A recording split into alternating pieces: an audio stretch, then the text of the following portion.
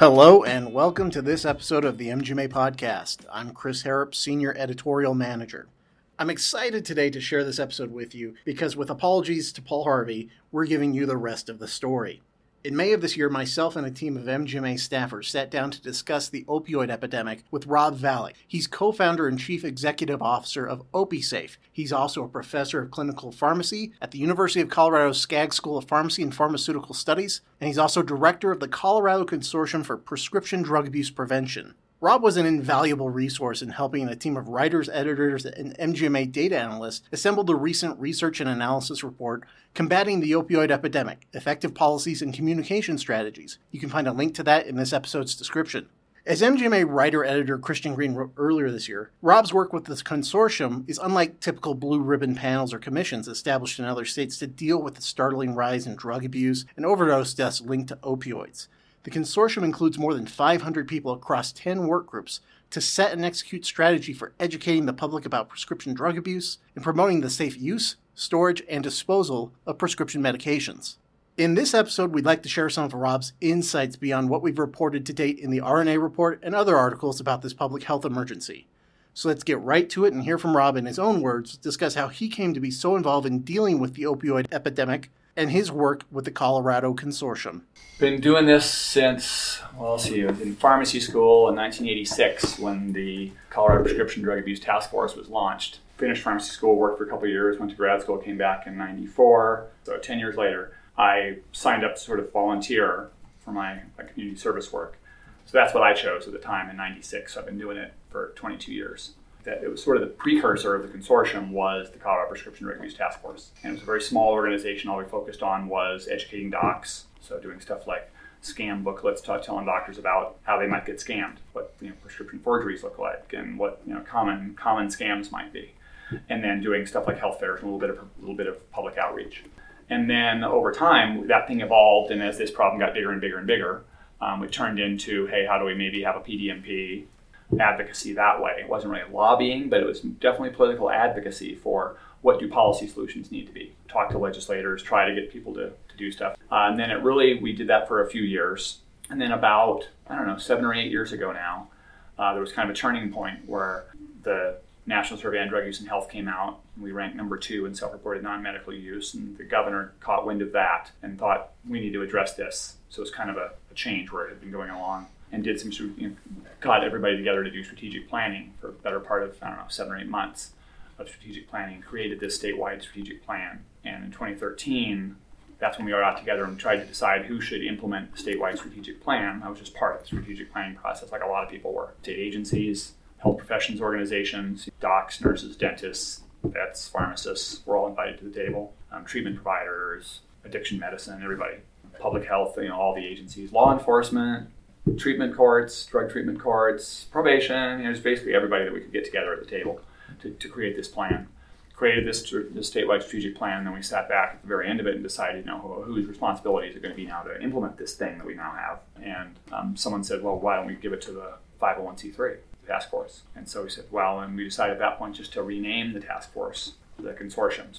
Rob explained how the Take Meds Seriously public awareness campaign helped launch into the consortium's safe disposal program, Take Meds Back, and set up a new wave of public awareness work to get people to think of opioids as last resort drugs instead of a go-to for pain treatment. One of our we have 10 work groups. The one of them is public awareness. So we've done one large public awareness campaign, Take Meds Seriously, and that launched about 4 years ago. But that was a statewide PA campaign on safe use, safe storage, and safe disposal. We still think those messages are relevant today. We're expanding our messaging, but in the last 2 years, we've supplemented that with a lot more on safe disposal, because the state funded some safe disposal program, safe disposal boxes, and the collection system of that. We've been calling that Take Meds Back, scaling up collection. Our public awareness has been largely so far around safe use and storage and then safe disposal. We're going to be doing more now on stigma reduction and naloxone as the next round of messaging. Our next wave of this will have some provider education money, some community-based naloxone. So that'll be public awareness about naloxone.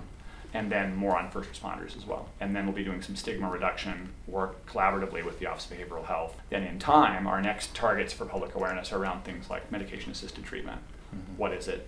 How do people do it? Alternatives to opioids. What are they? So you may not need an opioid. There's other stuff that works as well, and actually better than opioids. And maybe you could try some of those first and only go to the opioids if you need to, if these things don't work. So we're not saying they shouldn't be available, but maybe they should be last resort drugs, not first line drugs. So far, Rob says the metrics on the consortium's work are promising, and that Colorado has led the way in the region and the nation on safe disposal of medications. He also explains why the change has been slow to date in changing people's thinking about their own medicine cabinets. We want to be the best center for this stuff in the western half of the United States. We think we're doing better than our peer states in most things that we do. Number of providers educated, the public awareness of the issue. We measure public awareness and like readiness. You can measure knowledge, attitudes, beliefs, and behavioral intent. For those dimensions, we have shown statistically significant gains in all those things about safe use and storage and disposal, and for intent to store safely and dispose of things. Then we see behind that in things like our metrics for safe disposal, we're the only state that we know of in the country, certainly in our region, we know them extremely well, but to our knowledge in the country that has a state-funded permanent safe disposal system. And so we take back more drugs, even our take-back events take back more pounds per capita than all of our neighboring states in our DEA region. And we think it's because of our public awareness, all of our programming on safe disposal. Why would we take back more than everybody else? Because we've told them more about it, and we've given them options, and they hear about take back more. And even if you see a take back box, and if you don't do it, even just to see the take back box, it really starts to change people's behavior just by knowing something is there. So we're trying to do that.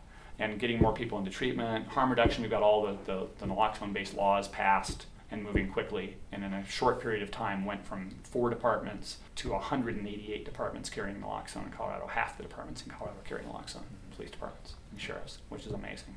Over 500 pharmacies have standing orders for naloxone. A year and a half ago, it was like 3. So it's things like that that make us think that we're going to have some successes. And a lot of them are process measures, KPI kind of things, or how are we doing with infrastructure and rolling out programs, and ultimately what we want to see is fewer people that are self-reporting non-medical use, or fewer people going to the emergency room or dying. Those are things we want to measure. But those indicators take years to affect. So we know we're not going to see an immediate change in those. And people are like, well, why do overdose deaths keep going up? Even if the prescription rate starts coming down 10% a year, 13% a year, you read that in the paper, oh, it's wonderful, it's going down. 13% a year. There's still 200 million prescriptions going out a year. Still 400,000 Coloradans getting one every month. It used to be 500,000. And so people wonder, why aren't the big indicators changing that we want to see changing? But it's hard to shut that faucet off about all the opioids over the years. But that's just the kind of culture we're in. So we say pain equals opioid is where we are. And it took us 25 years to get into that, and it's going to take us a little while to untangle. Wait a minute, I have alternatives? Wait a minute. If I do have opioids, I can get rid of them, so if someone doesn't use them in the medicine cabinet, because that's the number one vector for people to start is in the medicine cabinet, so we've been ramping up safe disposal because of it and messaging on that. And until we believe we have all that stuff out of the medicine cabinets, we're not going to stop hammering that. One of the difficult parts about the consortium's work has been in addressing rural areas where there may be slower response times from law enforcement or ambulances, as well as the difficulty trying to collect information from lay people who attempt to administer naloxone for opioid overdoses. We're getting reports back. It's spotty, and it has a reporting function in it, and you can report a reversal when one was done. It tells you how to do a reversal. Our new system that we're coming out with is going to be like, where can I get Narcan? Where can I get someone into treatment? Find the nearest treatment facility to me, geocoded on a map. And so, here's where all the treatment resources are around me. I can just call the closest one. So a treatment locator. But we have a report function that we've got probably 25 or 30 departments that are using it. And we've collected about 250 law enforcement-based reversals in that system in the first year and 14 months. So that's good. But we know there's a lot more going on that we aren't counting. And it's an issue because EMS has its own reporting, and that's really good data because they've been reporting stuff for forever. So they know how often they do it and how many doses they give and all that stuff. But we don't know what about law enforcement and what about lay people. No idea. Yeah. Nobody has any idea whatsoever. And we're starting to try to crack that nut on how do we collect from law enforcement and lay people. Because that's going to be equally important. What if someone does not have an EMS? What do they do before an EMS got there? And that may be why the EMS has somebody to revive. Is because someone gave them naloxone. Yeah. Because often EMS comes and, sorry, someone's dead. They give it to them anyway, in hopes, but they've already got no pulse. They've already got no respiration. But they give it anyway. So it goes down as an attempted reversal, as a failed one. But we're trying to, because there's oftentimes, especially out in rural areas, where the bus doesn't arrive. First person there is the sheriff's deputy, yeah. And no one else. It's 45 minutes until the ambulance gets there. Right. And if they don't have Narcan, the person's dead. Right. So we're trying to do that and push it out, but it's hard to get data. The trouble is on the reports, it's hard to get data. Another intriguing aspect of the handling of opioid prescriptions is the rise of electronic prescribing of controlled substances, or EPCS. Many states have gone from merely allowing the practice to some mandating electronic prescribing, which has its own set of drawbacks depending on patient behavior, as Rob explains. It's a good and bad to have e-prescribing of controlled substances. I think the upside is nearly perfect for things like, hey, I want to just get you your Lipitor, and you can walk down to your pharmacy, it'll be sitting there. Right. That's because you're not going to call me at 2 o'clock in the morning on Sunday morning asking for more Lipitor. But with opioids, it's a different thing. People know and immediately know about what the laws are. And I believe the docs are right on this one. We'll start immediately calling them after hours every single day and on weekends every single weekend, asking for more, because they know docs can or must e-prescribe. And they already can, but docs can then say, I just don't. If they have to, it changes the game. And I believe them when they say that one. But there's also a cost.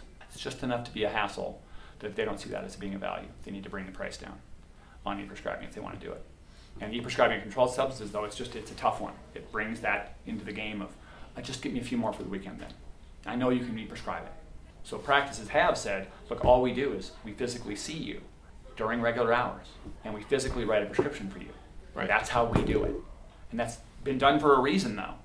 That wasn't to be technologically simplistic on its own. It was to keep control over what could become a wildfire of constant, middle of the night asks. It could potentially upset the apple cart when you say, oh, now, you must e-prescribe.